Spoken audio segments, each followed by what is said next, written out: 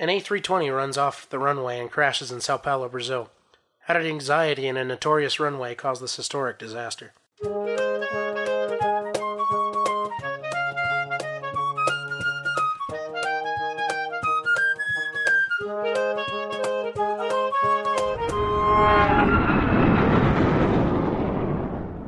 Welcome back to the Hard Landings podcast, everybody, for number 12. Whoop whoop. Whoop whoop. I'm Nick.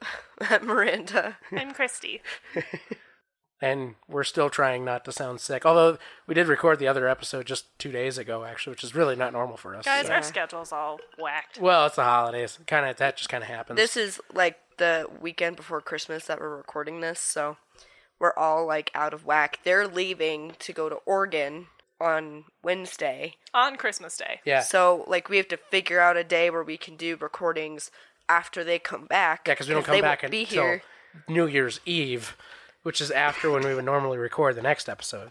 So we're about to spend 2 holidays at DIA. We'll see how this goes. Yay! Although, well, yeah, but that's part of why we're going is because it was so cheap. Because no one wants to leave that day. No, they don't, of course, and that's true. You might be on a completely empty flight. You never know. Right. We'll see. Anyway. What we covering today?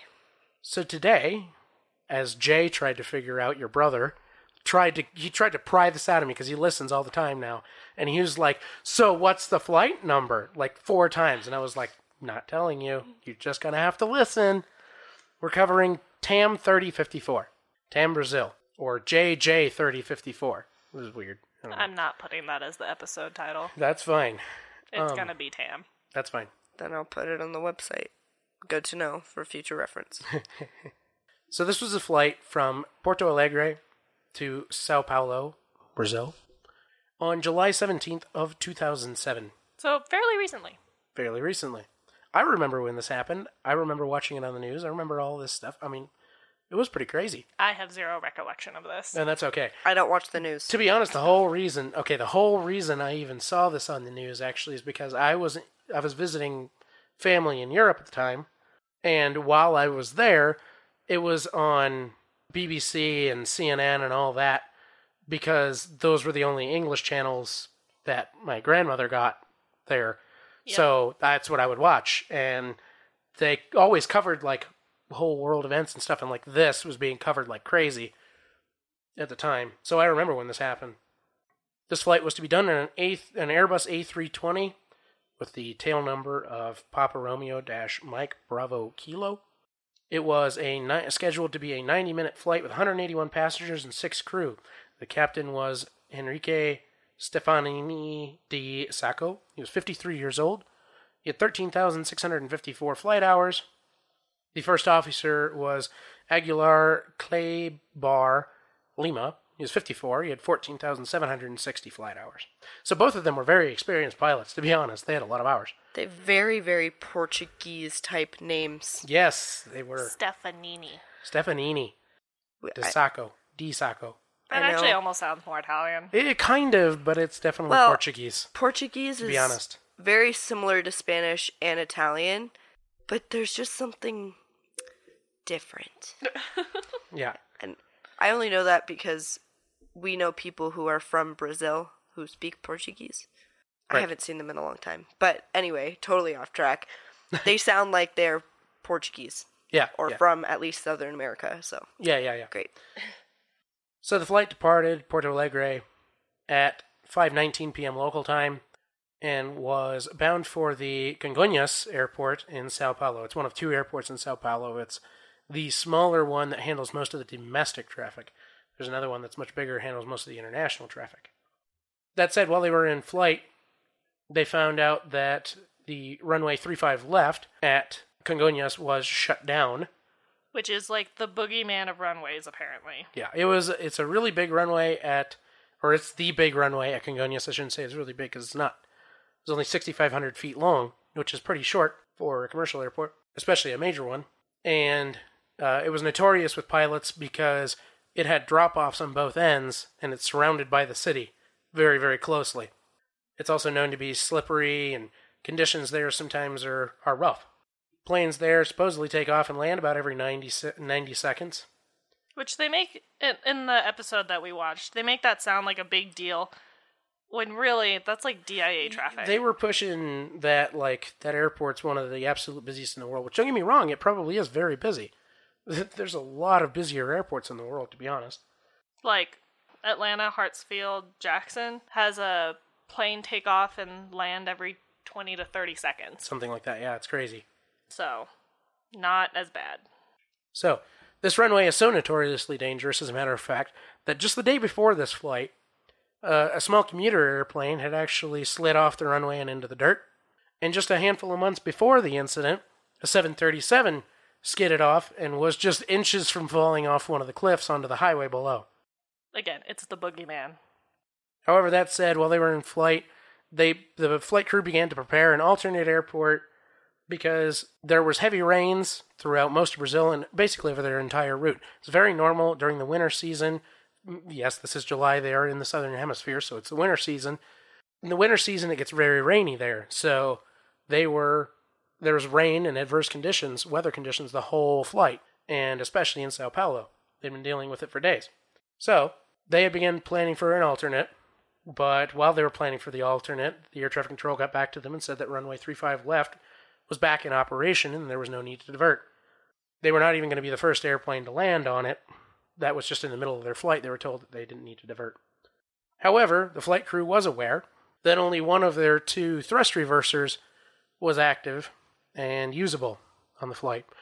So thrust reversers are in the engine. Basically, all they do is literally when you touch down, they reverse the flow of air away from thrust. So they prevent the airplane from accelerating anymore. They don't necessarily push air backward, but they can create a wall of air to slow the airplane down horizontally perpendicular to the direction of the airplane. In older planes, they actually do reverse. They do actually reverse. They had a clamshell which would actually push the air forward. But in this case, in the A320, it doesn't mostly push it forward. It mostly creates a wall of air perpendicular to the direction of the airplane, which creates a lot of drag. So they only had one of these 2 thrust reversers working. They had the number 1, the left side of the airplane, working. However, the number 2, the right side, was not working. It was pinned shut by maintenance a few days before the flight, and they were aware of this when they took off. And it's, as a matter of fact, in the aircraft's minimum equipment list that they only need 1 thrust reverser to operate the aircraft. They were well within limits before they took off. They knew that. They were cleared to land on runway 35 left by ATC, and at that point, ATC also informed them that the runway was reported as wet and slippery with winds at 330 at 8 knots, so not very high winds, but it was wet and slippery. That was relayed to them by the tower from flights that had just landed. At that point, the pilots decided to hand fly and disengage the autopilot in order to try to land the airplane as close to the end of the runway as possible so that they had as much stopping distance as possible, albeit that the runway was relatively short. So the plane touches down at 6:54 p.m., and the pilots immediately noticed that the wing spoilers, or the speed brakes on the wings, did not deploy. They are supposed to pop up when the airplane touches down to divert the air from going over the wings. Are those the things, like, when you look out the window, they, like, pop up on the wings? Yes, yep, exactly. They used the reverse thruster from the number 1 engine, but they didn't slow down. So they began to use the foot brakes very heavily, and they were holding on to them for a very long time as they freaked out because the airplane wasn't slowing down. The airplane suddenly began to pull left uncontrollably, and it jumped the ledge from the airport across a highway and impacted the ground and buildings as well as a gas station. It actually struck a building that belonged to TAM Airlines. Yeah, it belonged to TAM Airlines. It belonged to their cargo division, but nonetheless, it belonged to the airline that was operating this flight. They struck a TAM building. So, I might be wrong on this, but shouldn't they have done a touch and go? If they knew they couldn't slow down, could they have just sped up and lifted out of there? Yes and no. They didn't necessarily have any immediate sign that they should be doing so because the thrust reverser activated. They had their feet on the brakes. The airplane should be slowing down. They didn't really have, other than the spoilers not going up, that's not necessarily an immediate cause for concern every single time if they still have 2 of 3 factors to help them slow down. Plus, it was a notoriously short runway. They may not have had the distance to regain speed to reach V1, which is takeoff speed. And by the but if time they they weren't- noticed, they may not have had the time to react. Also, we'll get into it, but they were freaking out. They were Well- very anxious. Yes, I would be anxious too. If putting this in a car scenario, if you're trying to brake and your car won't brake, Yeah. and you're about to Yeah. go through an intersection with a red light, yeah, I would be pretty freaking anxious. Yeah. But my point being is, if they didn't slow down, would they have had enough time to... And that's technically unknown. They may have. We don't know for sure if they had enough distance, time to react, all that. Speed. They were humans, so I mean, they were trying to figure out what was going on with the airplane, and by the time they'd figured out that they weren't going to stop, it was too late. Which is usually the case. But Yeah. I just wanted to ask because my brain was like, Yeah. when this happens, Right. I get it. or if it happens, I guess. Yep. So needless to say, because it crashed into a gas station, there was a very large fireball and a lot of flames And the wings broke off and spilled fuel everywhere. everywhere. 200 firefighters responded to the incident. The fuel fire was burning at 1,800 degrees Fahrenheit. 1,800 degrees Fahrenheit, for anyone who doesn't live in the United States, is about 982 degrees Celsius. Very hot. Flippin' nonetheless. hot. Yeah. There were people killed at the gas station. 3 to 4 cars were on fire. One car did contain a mother and her child. Yep. And they were concerned that fuel in the tanks underneath the gas station could burst at any moment and explode. So obviously firefighters were fighting really hard to prevent that fire from spreading any further. The airplane, one of the wings blocked escape from the TAM building from some people inside. But some survivors in that building were able to get out from a different part. Nobody on board survived. 12 people at the gas station and the TAM building perished for a total of 199. This was the worst accident in South American history. Is it still? Yes. It is the worst aviation accident in South American history to this day. That's all I have for the story. It's not a very long story. I mean, the whole thing happened like that. We do a lot of fire explosion accidents lately. Turns out that's how most airplanes impact the ground. They're common. They usually burst into flames because they're full of jet fuel. Anyway.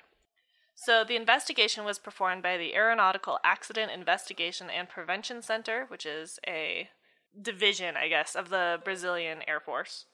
And they started investigating before the fire was even put out. One of their main concerns while the fire was being fought, that they wanted to get the black boxes because they knew there is a temperature threshold that the recorders can survive. So that was a really big focus of the firefighting efforts. But before that, the very first thing they went to was actually surveillance camera footage of the tarmac, of the runway, but the crash had occurred outside of the view of the camera, so they couldn't see that exactly. But they could still glean a little bit of information from the camera. What they did get was that when a normal A320 landed under normal circumstances, it would take 9 seconds to cross the view of this camera. This plane took 3. So it was going 3 times as fast as a normal A320 landing. So needless to say, it was still moving very, very quickly at that point. Probably didn't help that it was a little slick because it was raining, right? Mm-hmm. There's a lot of factors. So they knew from the get-go something was wrong, like speed-wise. That was why they went off course. Around 4 hours after the crash, still firefighting, crews were able to recover the black boxes, and they were sent to Washington, D.C. to be examined by the National Transportation Safety Board, the NTSB in the United States, in the hopes that the fire hadn't compromised the data. Which I'm kind of, I'm a little confused about, because you said that Brazil's like a huge aviation center. They are, but because they don't really have a hand in manufacturing The Airbus or black Boeing, boxes, yeah. Yeah, but they have, those specific black boxes. they have Embraer. Yeah, they have Embraer, but the thing is, the NTSB notoriously has the best lab for handling black boxes. And in this case, needless to say, they were like, Panic. this is an unbelievably big incident. Yeah. They're like, we need to have this looked at as deeply as possible. Okay, cool. Makes sense. Investigators, in the meantime, examined both the airport's runway as well as the maintenance records for the accident plane. At the runway, the first thing they noticed is water was pooling on the runway. There is no way that should be happening. The reason that you never want to have water pooling on a runway is just like in your car, you can hydroplane. Right. Basically, you go too fast on a water-covered surface and you actually lose contact with the surface of the road or runway, whatever. The runway was actually resurfaced a month ago, as far as this incident is. The runway was resurfaced 1 month prior because of its history of low traction and skidding. Yeah, but what did they resurface it with? That was not the concern. I'll get into it. Hold on. However, 3 days before the crash, torrential rains began, and pilots started landing at Cargognas reporting the same problems it had before, skidding and low traction. The reason was that they hadn't completed one part of the runway's resurfacing yet. They hadn't grooved it yet. So it was completely smooth. And the grooves are what is used to direct water off of the runway.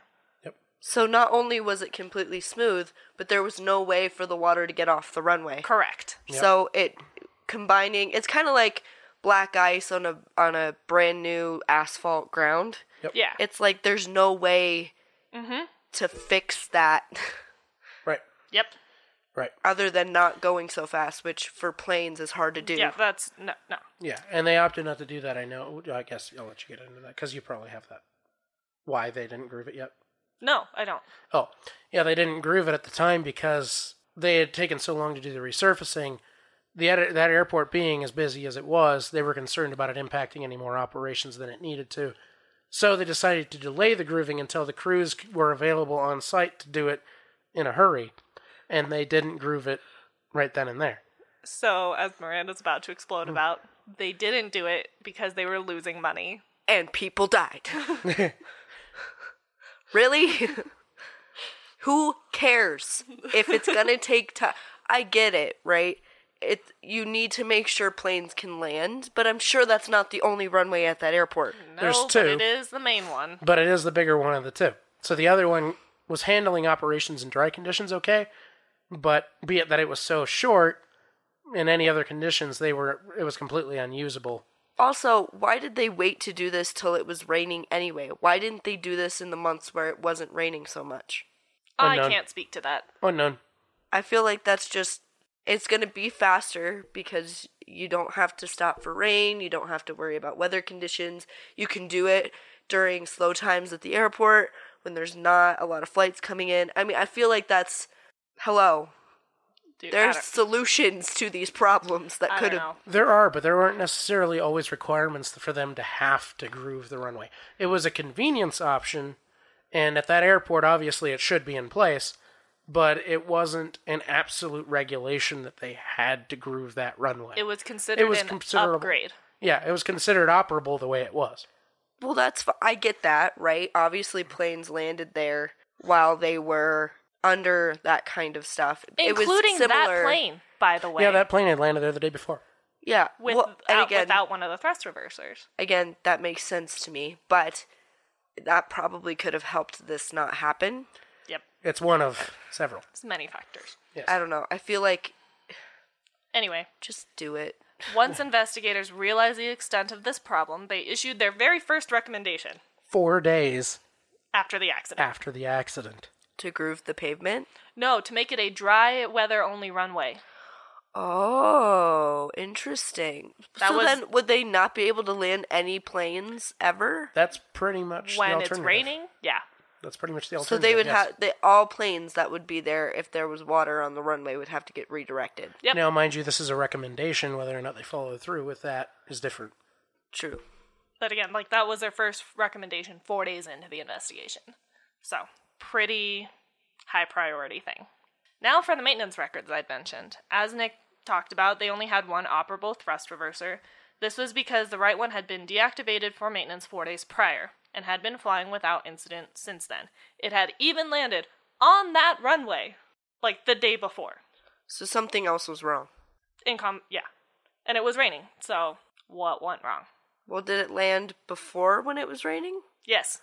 Okay, It had so been then raining it's for 3 something with the days. plane then. It had been raining for 3 days. No. It is not with the It plane. They went down a rabbit hole that I'm not going to get into because it was a dead end. It was not a mechanical failure. They found nothing wrong with the airplane. Was it pilot error? Yes. Let me get into it. Okay. So at this point in the investigation, they now had the data from the black boxes. One thing they noticed was that the spoilers and the auto brakes did not deploy, even though they were set to auto-deploy, which occurs when pressure is put on the landing gear upon landing. Why didn't they deploy? One circumstance in which they won't deploy is if one of the engines is set to full throttle. And that's what happened. Wait.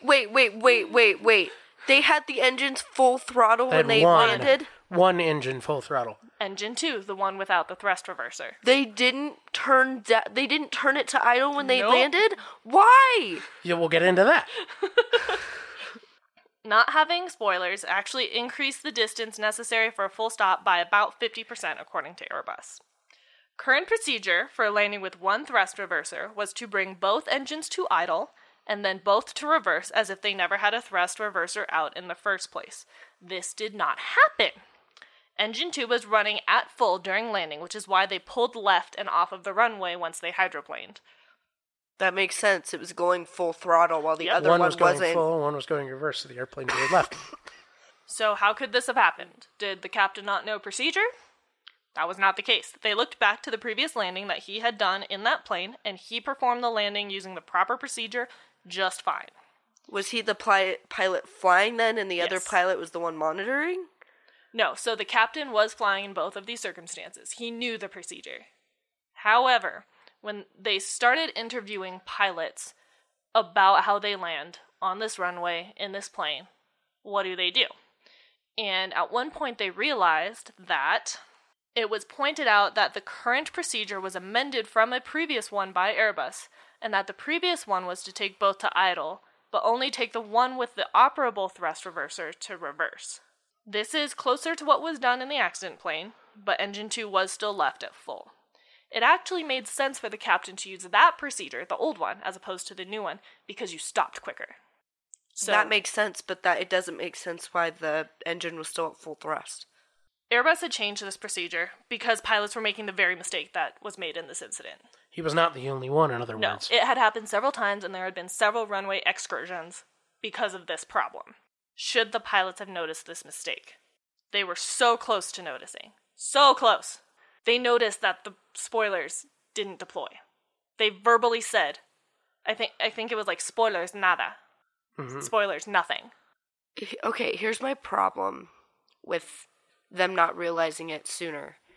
And I don't know, maybe I'm wrong because I don't know how the A320's cockpit is, but I'm assuming it's similar to other planes, Yes. where the engine controls are right here. Yes, they're in the middle, yep. And so you would be able to see if one engine was all the way up and the other was at idle. They couldn't. It Why? was at night in the dark.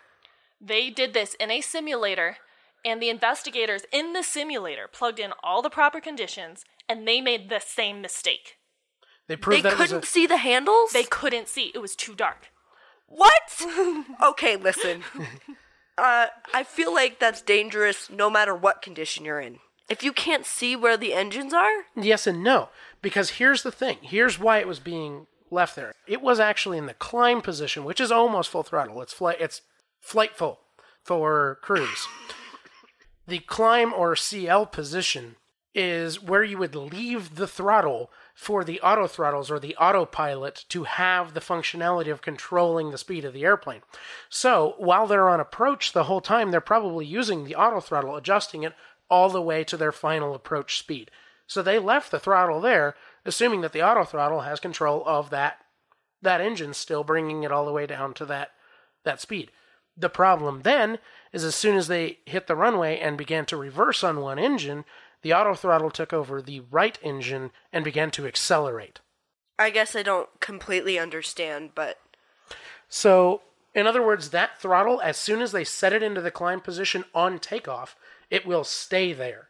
yeah, For but the don't they entire have to flight. pull it back to land anyway? Normally, yes, but because he knew that only one thrust reverser was active, he pulled only that throttle back, which is a common mistake. They left the other one there, assuming that it was he made the mistake thinking that he had already pulled it back to idle as well, and he was so focused on pulling back just one throttle lever, he didn't pull the other one back to idle and didn't notice. He made the mistake, which He is couldn't the see same mistake that warranted the procedure to be changed in the first place. Right. I feel like I don't know. Part of this, right, is, and they've went over this in what you just said a couple minutes ago, that they should land the plane like normal, even if the thrust reverser wasn't working. Yes. Which... But he decided not to because he had so much anxiety, and they found this on the CVR. They had so much anxiety about landing at a notoriously dangerous runway in horrible, dangerous conditions. And again, they had spent quite a bit of time discussing that only one thrust reverser worked, so he was so focused on making sure that one engine got to thrust reverse. I don't know. I feel like at that point, your training takes over. You make sure both throttles are at idle. I don't know. You would think... Part of me, I wasn't in the position, right? Mm-hmm. I wasn't there. I am not a pilot. I don't know what kind of anxiety that would cause. Yeah, you have to remember, he's anxious and he's also pilot flying, so he's making sure that the airplane hit the ground and it's staying on the center line, and he's trying to make sure that all other functions of the airplane are operating at the same time while he's also pulling the throttle back. He's doing a million things at once while also being anxious. Yeah, Ultimately, psychologists on the investigation team determined that the main cause of this accident was the anxiety in the cockpit while landing. It made them forget procedure. It made them... I feel like a recommendation would be that there's some sort of illumination so that they can see... You would think, but that's not ultimately the major issue. Well... So, I understand that the procedure is part of the issue. Yes.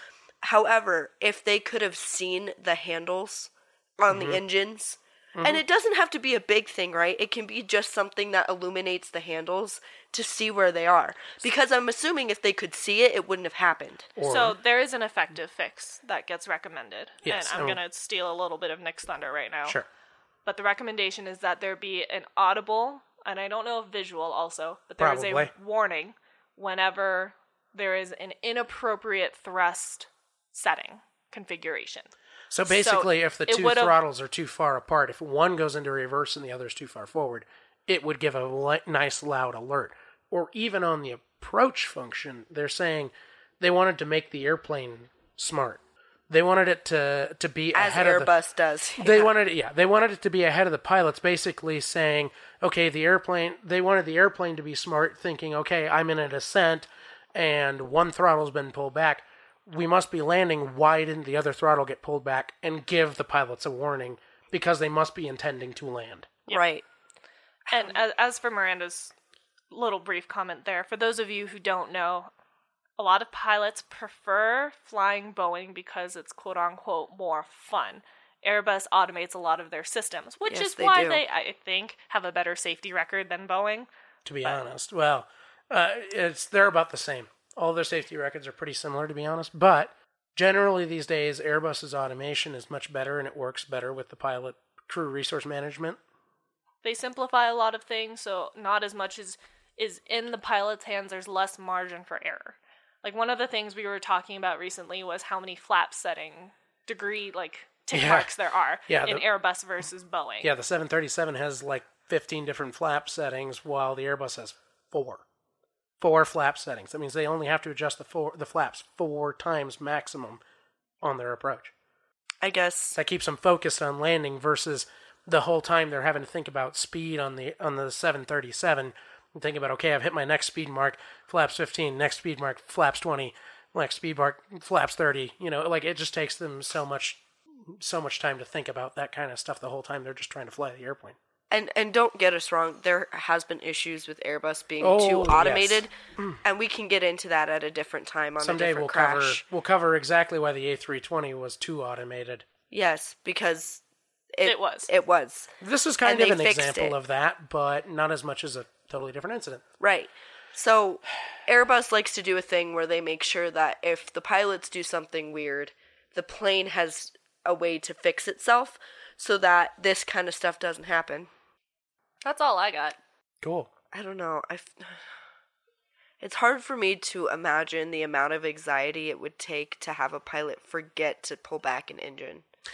Yeah, it's quite a bit. I mean, the thing is, they were in the rain. At that point, don't land at that airport. Well, and that's part of the findings. It's part of the recommendations too. Is at what point should they have maybe decided to go around instead, or Go to find a an different alternate, airport, or, yeah.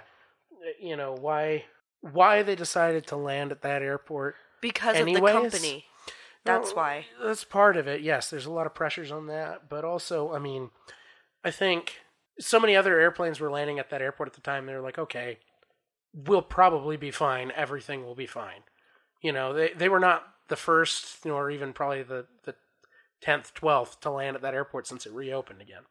So they were like, you know, they said it's slippery, but everybody else seems to be faring okay. Let's just make it in like we would every time. But this wasn't like every time. Nope. I mean, he had landed that same airplane there already in the rain, so why should it be any different, though? Without a thrust reverser. Yeah. That's my thing, too. He already did it, the day before? Mm-hmm. And Was he the pilot who did it the day before? Yes, and he did it with the other procedure.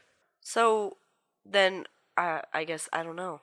If you've already done it once and you were fine, it would be hard for me to believe to have that much anxiety. However, me being a musician, I can understand. You can get up on stage and flip out. And every time flip out. Like, I have had 6 juries, and still, every time I wanted to, like, poop myself, I was so nervous. Well, and think about it, too. One of the big things that he was aiming to do as pilot flying was to land that airplane as close to the threshold as possible, so as early as possible on the runway. There are touchdown marks that are usually about 1,000 feet in on the runway, and he's instead trying to land it probably 200-300 feet in to the runway, so he's trying to land it as soon as possible. He's dead focused on that, and as he's coming in to touchdown, he's making sure he's got his eye on that touchdown point. He pulls back the throttle. He's not his focus isn't on the throttle itself. It's just on his touchdown mark. He missed the throttle. I guess part of my issue is with that too. Again, I realize anxiety is a thing. I have anxiety. I definitely have anxiety. I mean, I get it. Like, believe me, being a musician, I've had a ridiculous amount of anxiety. The difference between that and this is lives are at stake. Right. But my issue is I feel like this should have been, if what you're saying is true, it should have been automatic to automatically pull back both throttles. And normally, yes. So, again, having a visual because he couldn't see, or having an alarm because they didn't realize, sure, but I don't know. I feel like it would have been automatic. The other thing that sucks is they did an analysis, and if the runway had been grooved, this wouldn't have happened. Because they would have gotten traction. Right. So. More than likely, anyway. This episode is brought to you by Reese's Peanut Butter Cups. In breaking news, leading scientists worldwide are conducting experiments to determine if Reese's Peanut Butter Cups are the perfect combination of peanut butter and chocolate. However, it appears the study was inconclusive, as the scientists couldn't help but eat all the Reese's. Because when you want something sweet, you can't do better than Reese's. Find Reese's now at a store near you. Real quick, before we start the findings and recommendations, I do want to say I'm not condescending the pilot. I realize that there can be crippling anxiety to the point where you forget stuff. It's happened to me before. It's happened to most of us before. I want to say before people tear my head off, I'm not blaming the pilot on this. There's a lot of factors that fed into this. I'm just saying that if you're so used to doing something, usually stuff's automatic, I would think that he would pull back both engines. But, as we said, he had so much on his mind. It was dark, he couldn't see, he was more worried about landing than he was about the engine, you know, that kind of stuff. So, I get it. I don't want to seem like a complete a-hole. You know, putting it lightly. Saying that, my point is, I would have thought that it would be so ingrained that he would have pulled back both engines. Especially after 13,000 some flight hours. Yeah, right. I mean, yeah. In any normal flight, if it had been dry daytime and engines working, yeah, he probably wouldn't even have thought about the throttles at all then. It just would have been totally automatic. Would have pulled him all the way back. But in this case, he knew that he wanted to pull only one back because he wanted to find the way to stop as soon as possible. And unfortunately, since his mind was so focused on touching down early, he probably just grabbed that one throttle, pulled it all the way back, and totally forgot about the other one. Just too bad. Yeah, just wanted to state I do not 100% blame the pilot on this. It was a combination of things that happened. So please don't come for me and yell at me for being like, he had anxiety and you're blah, blah, blah. I'm not trying to do that. I literally am not. That's not my point at all. So please, don't tear my head off. Now we're good. Miranda's one of my most ardent supporters of my crippling anxiety. So Your mother gives me anxiety, Oh, so. my mother gives me a crap ton of anxiety. That's why we moved out. Your mother gives everybody anxiety. Anyway. Okay, going on to the findings. Yes. So in this report, there were a ton of findings and a ton of recommendations. I mean, it was like half the report. But It was obnoxious. it honestly was. And a lot of the findings, as well as a lot of the recommendations, were kind of doubled. Like, there were multiple reiterations in different ways. I mean, there were a lot of things that came with it, but they were also worded kind of poorly in this report because it was translated, which is fine. I understood as much of it as I could, anyways, and pulled these findings, or as they wrote it, conclusions from this, and summarized them so that they were at least understandable. They found that the parameters in which the aircraft operated the flight were all within the envelope of operations, so the airplane was completely operable even with the only one thrust reverser. There was no issues. The airplane could have done the entire flight, takeoff, landing, everything, no issue. They found that the FDR showed the thrust lever for the number 2 engine did not move from the climb position from the time both engines were set in that position early in the flight to the moment of impact. The spoilers did not deploy on landing. They found that in order for the aircraft to stop with one reverser activated and the other engine at climb setting, they would need at least 2,000 meters, or a little more than 2,000 meters, which is more than they had. And that would have been in good conditions. The pilot in command knew the procedures for landing with an inoperable thrust reverser and chose to use the older. They found that there was no warning in the airplane to tell them about an inappropriate setting for thrust levers. And they found that there were various records of pilots placing one thrust lever in reverse and the other in climb. So that's a very generalized summary of the findings, because there really were a lot. Most of them, of course, were like, this was working, everything was operating, the whole airplane was operating. Fine. But these were the general findings that I was able to sum up most. So we'll move on to recommendations. What came from all of this? Because there's a lot, obviously, that was going on here, and it all happened so quick. What happened? So, in the recommendations, they recommended immediately restricting the operations of 17 right / 35 left to dry operations only. Which is the same runway, by the way. It is the same runway. So 35 left would be your northbound direction on the runway. So you'd be landing going north, taking off going north. You'd be on 35 left. The other direction, the opposite direction on the same runway, if you were landing south on the same runway, is 17 right. Because think of it as 350 on a compass, where 360 is dead north.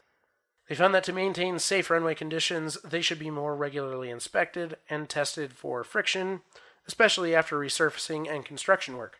They recommended possibly shortening the runway. I found this interesting. What? Yeah. They recommended possibly shortening the runway to allow for a runway end safe area, or an RESA, in accordance with the ICAO Annex 14 standards. So in other words, the runway literally went end to end on top of the hill. There was, if any airplane even overran the end of the concrete of the runway, they would end up in the highway. Which is what had happened to that 737. Basically, yes. They had also veered slightly, but that was only to make sure that they didn't fall off. They did that on purpose. I feel like there's got to be a better solution to that. Yeah, and they never did this. They never did shorten the runway. I think they might have created further thresholds. Basically, they wanted to shorten the length of the usable runway so that the airplanes would avoid running off onto the highway. Well, it's kind of like here at DIA, we have it's like collapsible. Yeah, they have the collapsible concrete that's supposed to collect the airplane but keep it from running any further. Right. And DIA, by the way, if you don't know, it's in the middle of nowhere. Yeah, Denver International, yeah.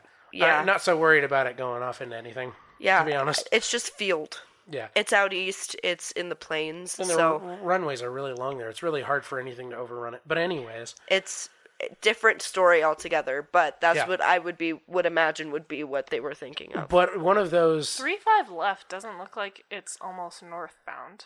I know, but in order for it to be 3-5 left, it is. Magnetically, it is. Oh, magnetically. Never mind. Magnetically. It's always magnetic driven. Because you think about it, a magnetic compass in the airplane has to be able to tell you which direction to go. Well, and it's not even just... Because I'm looking at the Google Maps of this airport right now. And on the north side, there's a highway. Yep. And then neighborhood. Yep. On the south side, there's just neighborhood. Did you see that there's they actually have a big memorial there. Where? Is there? Look off the end of 17 right to the left. On the other side of the highway. There's a big concrete structure. It says, like, Memorial of 17th of July. Am I blind? Across the highway? Yep, right across the highway. Literally, it's right across the highway. To the left. Go further to the left if you didn't. Oh, I see it. God, I'm blind. That's how far left they went. That's exactly where they hit. That's Oh, jeez. They replaced the building and the gas station with the memorial. Which probably is a better idea anyway. Just in case. Just in case. That might be haunted. Maybe. Anyways. Ghost Adventure? Let's go. Yeah, you really want to go to Brazil? Yeah, I do actually. That would be fun, but also we're poor. Also, let's not fly into Concordias. Well, we wouldn't. Anyway. Okay, sorry. Continue. That's okay. They recommended adding a briefing before landing. So normally when you perform a landing... Did they not have a briefing before landing? They had a briefing, but point is they recommended adding a very specific briefing before landing. Oh, okay. So before you land, usually the pilot and co-pilot always have a briefing about what to expect, given the conditions, given the airplane, given the information given about the airport, all these things. They run through a whole briefing, and they run through a whole briefing of how to expect speeds, everything, all that. Well, they recommended adding a briefing before landing that includes procedures in case the spoilers and or the speed brakes, the actual brakes of the airplane, do not activate. That is oddly specific. But it's probably a good idea, though. They wanted that recommendation of the briefing to specifically include an immediate go-around as the action if the spoilers do not activate. Yeah, see, so my guess would be if they decided to go around right when they realized, oh, the spoilers didn't deploy, right, it probably would have been okay. But because they didn't know what was going on, right, and they didn't know why they were having so many issues, that's why they ended up crashing. Right, so that's part of it, is like it wasn't in their training, so it wasn't ingrained in what they do. So if they ingrained in their training, spoilers didn't activate, go around, they may have been able to save the airplane. That's no guarantee. Yeah, because we didn't know how much runway they had, how much speed they had. I can tell you right now that 6,500 feet in an airliner that's going 140 miles an hour, you don't have very long. Especially if the airplane isn't slowing down at all. You're going to cover that 6,500 feet in probably less than a minute, less than 30 seconds maybe. I mean, they had that long to think about it. Yeah, so if it wasn't part of the procedure, which it wasn't, yeah, they wouldn't have known, oh, we should do a go-around. Right. They recommended additional simulator training to include touch-and-go landings in the case that a spoiler and or auto brake, does not activate. They recommended issuing an AD so that all A320s include a warning of an inappropriate thrust setting. So they wanted to work with Airbus on this. They wanted to make sure that there was maybe some kind of warning set up where if the thrust levers were too far apart, at least it would tell them, like, hey, you look like you're intending to land, but one of your throttles is way too high for that, or the setting is too different between the two throttles. They recommended making a certification requirement for all currently certified airplanes, as well as all future aircraft in Brazil, specifically, to include said AD. So basically, they said any airplanes that are currently certified in Brazil, any airplanes that are in the future to be certified in Brazil, that they include that kind of warning system. So, thing about recommendations is we cannot say that all of these were followed through with, and there's still more recommendations, but point is that we can't say that they're all followed through with, so this one I don't think they did. I'd be surprised, to be honest, because it would take a lot of work from all the manufacturers to add this in. Not that they wouldn't do it if it was absolutely necessary, but there are alternatives to this. Like a light. Yeah, I mean, anything. I mean, just having some kind of warning built in, or something simple even, or just giving a program update so that the airplane automatically pulls that throttle back, assuming that, okay, now you've touched down. They already have what's called a FADEC in the airplane. A FADEC is a full authority digital engine control system.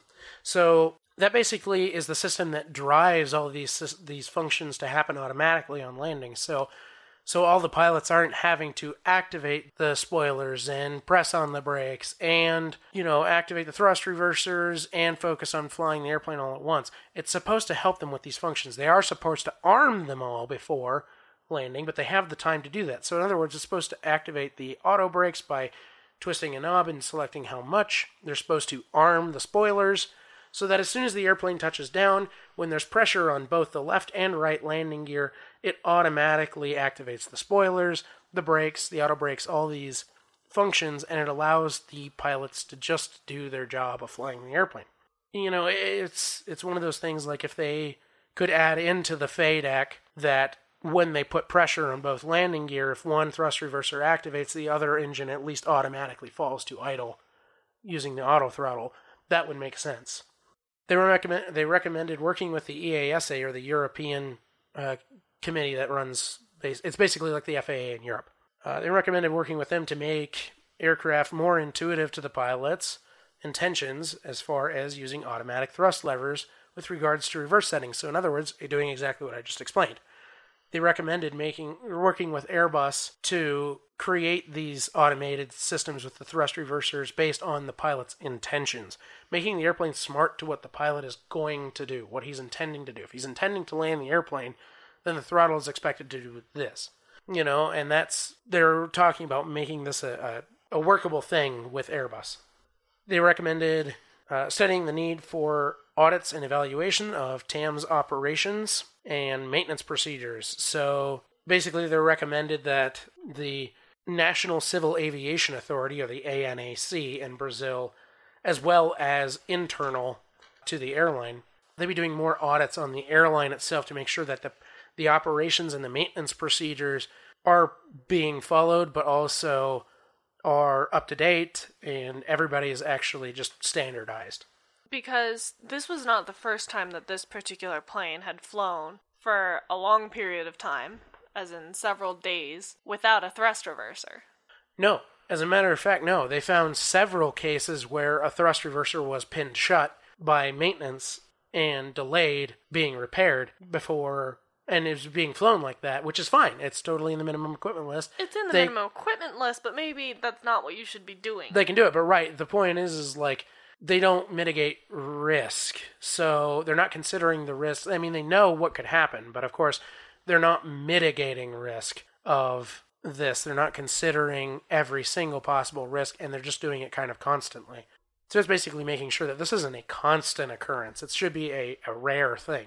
They recommended ensuring that the airlines are keeping backup maintenance records in a second location on the ground, not just in the physical aircraft, for all maintenance records. So basically, the ground maintenance shops, they did have maintenance records for the airplane, and quite a few of them, but they were keeping every record in the airplane. So the records that were lost, that maintenance couldn't find, were in the airplane and burned. That's a bad idea. Yep. So they recommended basically making sure that there was a copy of it on the ground. Make backups so that if the plane, crashes and burns, make sure that maintenance still has a copy didn't lose that maintenance of it. Information, yeah. I'm reading some of the reviews of the memorial because I'm oddly curious, and somebody complained about it being too noisy. There's an airport. It's next to an airport and a highway. What do you want? It's where it happened.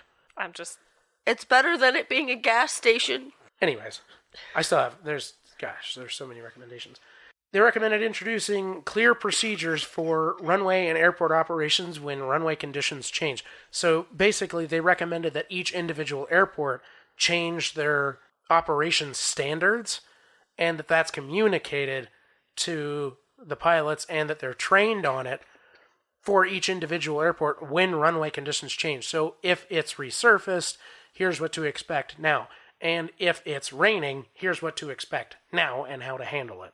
They wanted there to be very, very, very specific procedures every time there's a change.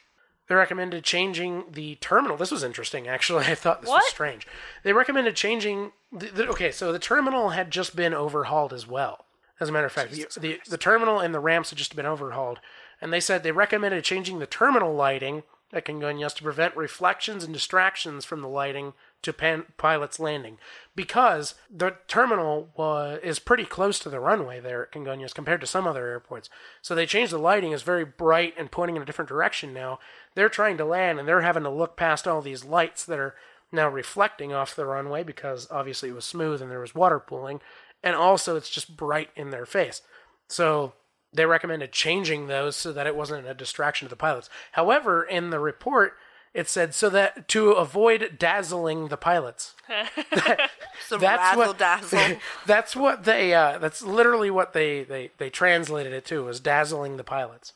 But point is to avoid distraction. Ooh, shiny. Yeah, I know. Give on the old never mind. Razzle dazzle 'em. Okay. Yep.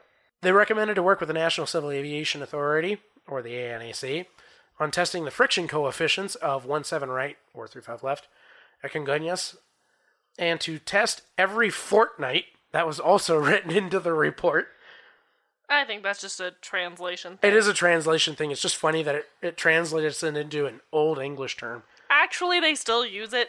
Oh, yeah, okay. Don't get me wrong. English uses it. We don't use it here in America. Yeah, we don't really use that very much. Anyways, Fortnight. Yeah, no, we don't weeks. use that. Yeah, 2 weeks. They recommended testing the runway every 2 weeks for the friction. Which I'm still curious, and I'm going to Google this right now. I wonder if those values are published. And they might be. It might be. But they recommended this actually not for the purpose of making sure that the runway surface was frictionless, but they actually wanted to make sure that the rubber buildup from aircraft landing wasn't causing a friction issue, which is normal at any airport, but be it that this one is particularly slick and particularly short. Anyways, they recommended to groove the runways at Congonhas as soon as possible. What a concept. Yeah, and to test the friction and report to the ANAC. So they did do that. Yeah. They grooved the runways. There's a lot of pilots actually apparently still in Brazil that fly in and out of that airport, and a lot of people that know that airport that believe that it won't help. They believe that that airport is just notoriously dangerous. It's too slick, too short. But to be honest, it does up the friction, and it does help. There haven't been as many incidents at that airport since. They recommended to plan any special maintenance of the runway with the ANAC at Congonhas. So anytime they're going to resurface it, they need to actually submit to the ANAC, basically the Brazilian governing body. Hey, we're doing this at this airport. Yeah, we're going to do this at this airport, and we will test it afterward. That's basically what they're telling them through all these. They recommend to the airlines operating at Congonhas to adjust the aircraft operating requirements, such as requiring 2 thrust reversers to be fully functional when landing at the airport. I think that's unnecessary. I think as long as there's some way for the pilots to know where the engines are, it's probably fine. And that's fair, but let's be honest, if the airlines were required to have both thrust reversers working when they landed at that airport, then the pilots would just automatically always pull both engines back to thrust reverse. That's true. Or act like both of them, like Christy said earlier, act like both of them are working. Right. Because then that wouldn't have been an issue. Right. They recommended ensuring that the pilots are familiar with any changes in procedures to the minimum equipment list requirements for the A320, such as the thrust reverser procedure changing from pulling back both to idle and then one to reverse to both to idle and both to reverse. So they recommended making sure that training is ingrained, and that is always what you do no matter what. That is the procedure. You don't use the old one. They recommend. Okay, hold on. Okay. So I have some information on the friction coefficients of this incident. So since 2004, there had been problems with that runway when friction coefficients were known to be below the level set by regulations, which is why they decided to redo it. So after it was redone, the friction coefficient was between 0.68 and 0.7, which it was permitted to be entered into service. However, on July 19th, 2007, so 2 days later, there was a test done on the rainy, wet runway, and friction coefficients were at 0.35, still above required minimums, but below recommended levels. And needless to say, airplanes were landing there, but it was too low for this airplane. Right, and because of the conglomerate of stuff, if the friction coefficient was higher, it would have been easier for them to land. It was literally cut in half by Yep. not being grooved and having a wet runway. Yep. Having too much water on the runway. But the values, if they do measure them, are not published from what I can find. Yep. Which sucks, because I want to know. Okay, I have 3 more. Go for it. Okay. I know. I promise, we're almost done. Only 3 more. They recommend ensuring that there's a standardization of flight instructors to ensure that all procedures are trained and followed in a standard way. So, in other words, you get a dozen different flight instructors that are each specializing in a few different things, and then they're training on other things. Well, that means pilots are getting maybe 2-3 different words on how to handle a certain procedure. While they all might be very similar or basically the same, they're not getting exactly the same thing. Or one pilot is getting trained by one instructor, he's told to do a procedure a certain specific way. Another pilot is getting trained by another one, he's trained to do the same procedure a very similar way, but not specifically the same. So it's making sure that those flight instructors are trained exactly the same way, training the same way, and all pilots are using that training in exactly the same way. They recommended enforcing the use of go-arounds for flight crews to ensure that they are using them in the event of an unsafe condition. You can always go around. You can always go around. Look that up. There's a song. There's a crash that I've watched an air disasters episode, where they were coming into an airport. I believe it was in Ireland. It might have been the Cork airport, actually. Yeah, I think I know which one you're talking about. Yeah. And they had gone around like three times. At that point, they were worried about fuel. Yeah, they were worried about trying to get to another airport, which I'm surprised they did like one go around. After the second time, go to a different airport. Yeah. Because they ended up crashing and killing a lot of people. Yeah. Not as many because it was a smaller aircraft. Yeah, that airplane has the unfortunate nickname of being called the lawn dart. Because it's a very long, pencil-y, sharp-looking airplane. It only has 19 seats, but they have an unfortunate reputation as well. Yeah, we may cover that, or I might cover that later. They're still flying. There's an airline here where I work, actually, that still flies them. And I'm not saying it's a bad airplane, but they tried landing in adverse conditions where they couldn't see, where they didn't have a lot of control. They did it go around twice. They tried landing the third time, they crashed. So, moral of the story, if you need to do a go-around, do a go-around. If you have to do more than one, go to a different airport. It's not worth it. It's not worth it for safety reasons. And most airlines have an exact procedure on when to divert. And this airline did not, for various reasons, from what I remember. But yeah. That's what it reminds me of. That one was pretty recent, too. That one was actually probably pretty similar timing. Well, I guess it would have been a little before. Would have been a little before this incident, maybe. Yeah, and like I said, it was in Cork, Ireland, so... Yeah. I only have one more. We are officially putting the video on our website because we've listed it. We've talked about it so many times. The go-around? The go-around song. Yeah, okay. Just send it to me so I can make sure. By the way, I'm in charge of the website, so send it to me so I remember. Yes, it was at Cork. Yeah. See, I have a good memory. Good job. Yep. I knew it was in Ireland. Yeah. 'Twas in Cork. Yeah, I know which incident. The summary was crash following loss of control during go-around. See? Yeah. See? If you can't see, you have to do go-around more than once. You can Just go to always another go airport. around. Yep. There's an airport in Dublin that they could have gone to. There are many. Anyways, Dublin's a little... Oh, anyway. there's My a lot of point airports in being, Ireland. there's another airport you can go to, probably within close distance. Yeah, there's a lot of airports in Ireland. Or wherever. There's 3 in freaking New York. Yeah, there was You know? another major one in, like I said earlier, there's another major one in Sao Paulo. Yeah, so just go to another airport. Okay, continue, sorry. Continuing. Last recommendation. They recommended creating a procedure on the A320 for crews to perform a corrective action if the spoilers do not activate.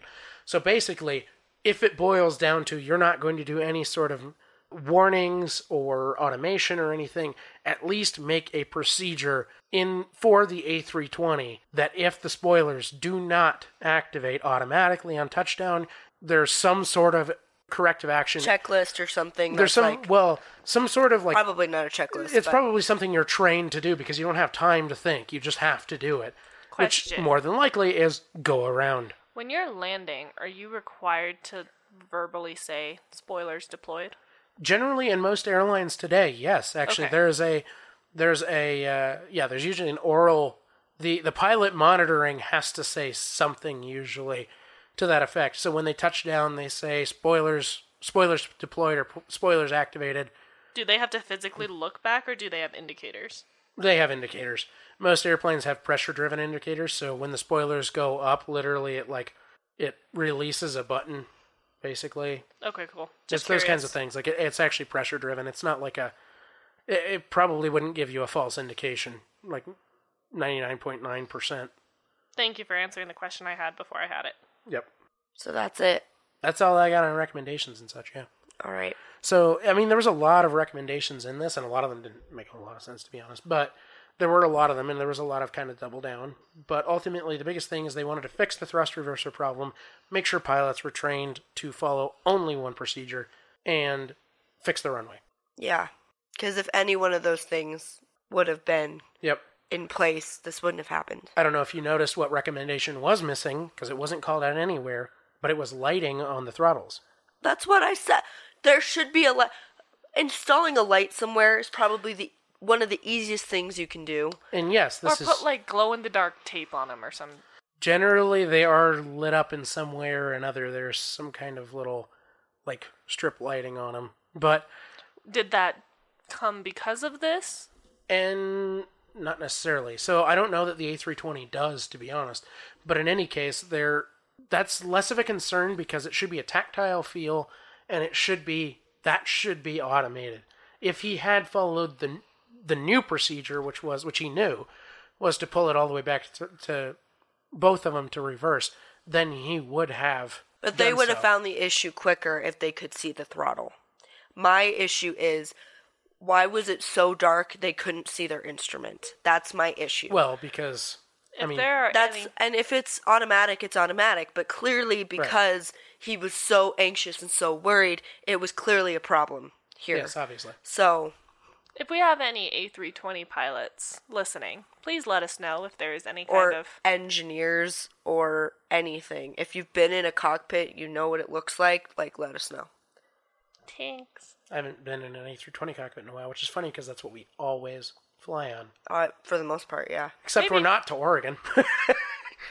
I can't remember the last time I flew on a 737. A 37. That was probably when we went to Miami for our first cruise. Maybe, I don't know. Maybe we'll check next time we go on a Frontier flight. Maybe. We'll I guess you could ask a pilot, yeah. They're sitting in the cockpit. You could be like, I have a question for our plane I have a crash podcast. Yeah. I need answered. I would like you to answer this for me.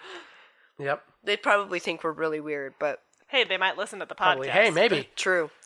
I wouldn't mind talking to a pilot sometime. Literally just having a, quick, hey, cool, you do your job. If any pilots are listening and they want to be a guest for whatever random reason. We won't put what... airline you work for. Nope. That goes for anybody. If you work for an airline, you've been through an accident or anything, you work for maintenance. Like Nick's dad works for maintenance for an airline. We would never say what airline you work for. Nope. If you're ever on the podcast. Because we know, right, that you could get reprimanded for being on this podcast and saying what airline you're from. So we're trying not to create a conflict of interest, basically. We get it. We probably wouldn't even do an episode that correlates with your airline. So, yeah. But if you're a pilot and you're interested about an incident of an airplane similar to what you fly, and you want to be on here, please let us know. We'll try to take that recommendation. We want more guests. Have you on as a guest, and... Or if you're a private pilot, too. That would be kind of cool. Not that... I mean, you'd know a lot about aviation, but not really about commercial airlines. But whatever. I mean... Hey, we had Chris on. He's a teacher. True life. I mean, we need all sorts of different kinds of guests. Aviation, obviously, would be the best we can get. We shouldn't have Chris 2 times in a row. He already has an ego. True life. Don't we'll we all? We'll have him again sometime. But he wants to do the Comet. I know. That's a good one. He's really excited. That's good. We gotta wait. That one's going to be a little ways out. But okay. So this was TAM, what was it? 3054. TAM 3054. Thanks for listening. Happy New Year. This is the first one of the new year we'll be posting. Yeah. So Happy New Year. Happy 2020. Hope it's great because, 2019, at least for me, kind of sucked. So Hey, you graduated, okay? I did graduate, but my brother went into the hospital, so That's fair. Kinda horrible. This will be like right after my eye appointment, so maybe at this point I'll have 20/20 vision. Hey. Hey, all right. Good luck with that. Thanks so much for listening. Yep. Remember, give us reviews, especially on Apple Podcasts. 5-star, help us get it up there. Help so people find us. And support us on Patreon if you're not already after last week's kind of We got the patches in today, by the way. Oh god, They're awesome. super cool. They are pretty cool. We're going to So- post a picture of that probably today, so that'll be long in the past now by the time you listen to this, but still, go If look at it. you're signed up for the flight crew level, you get one for free. So Yeah, and we send it to you. it's And- really freaking awesome. Yeah. Yeah, they're So- pretty cool. Thanks. Have a great week, and we'll talk to you next week. Keep your airspeed up. Please like and follow us on Facebook and Instagram at Hard Landings Podcast and on Twitter at Hard Landings Pod. Also, subscribe and leave us a 5-star review on whatever platform you're using to listen. If you want to see photos and sources for this episode, please visit us at hardlandingspodcast.com, where you can also leave us feedback and ask questions. This episode was researched and written by Nick and Christy. Our theme song was written by Miranda and performed by all three of us, plus Leo. And our logo is by Naomi, and our social media is coordinated by Sonora. Catch you next time.